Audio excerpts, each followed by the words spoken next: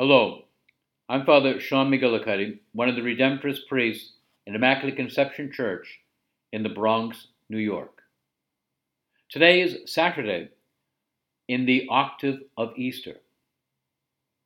What progress we see in the disciples in the first reading. They are proclaiming Jesus risen from the dead with confidence and courage. These disciples are ordinary people.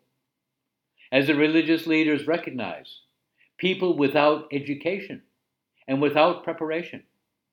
And here they are proclaiming with confidence Jesus risen from the dead.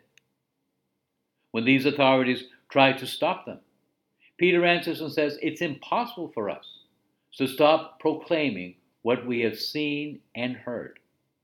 And so they continue. In the gospel, we see the opposite. Here Jesus corrects them for their lack of faith. They didn't believe the testimony of those who had seen him. What happened? What made the big difference? They met the risen Jesus. They spoke with him. They listened to him. They even ate and drank with him.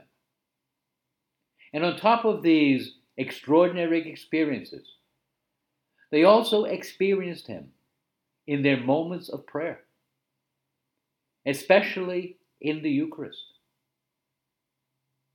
The good news of this Easter season is that Jesus has risen from the dead, and he is here among us, helping us to make progress in faith, hope, and love.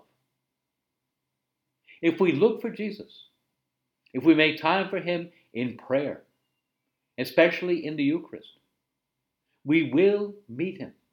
We will experience him. Jesus is always ready to help us make progress, to help us to be his witnesses in the world.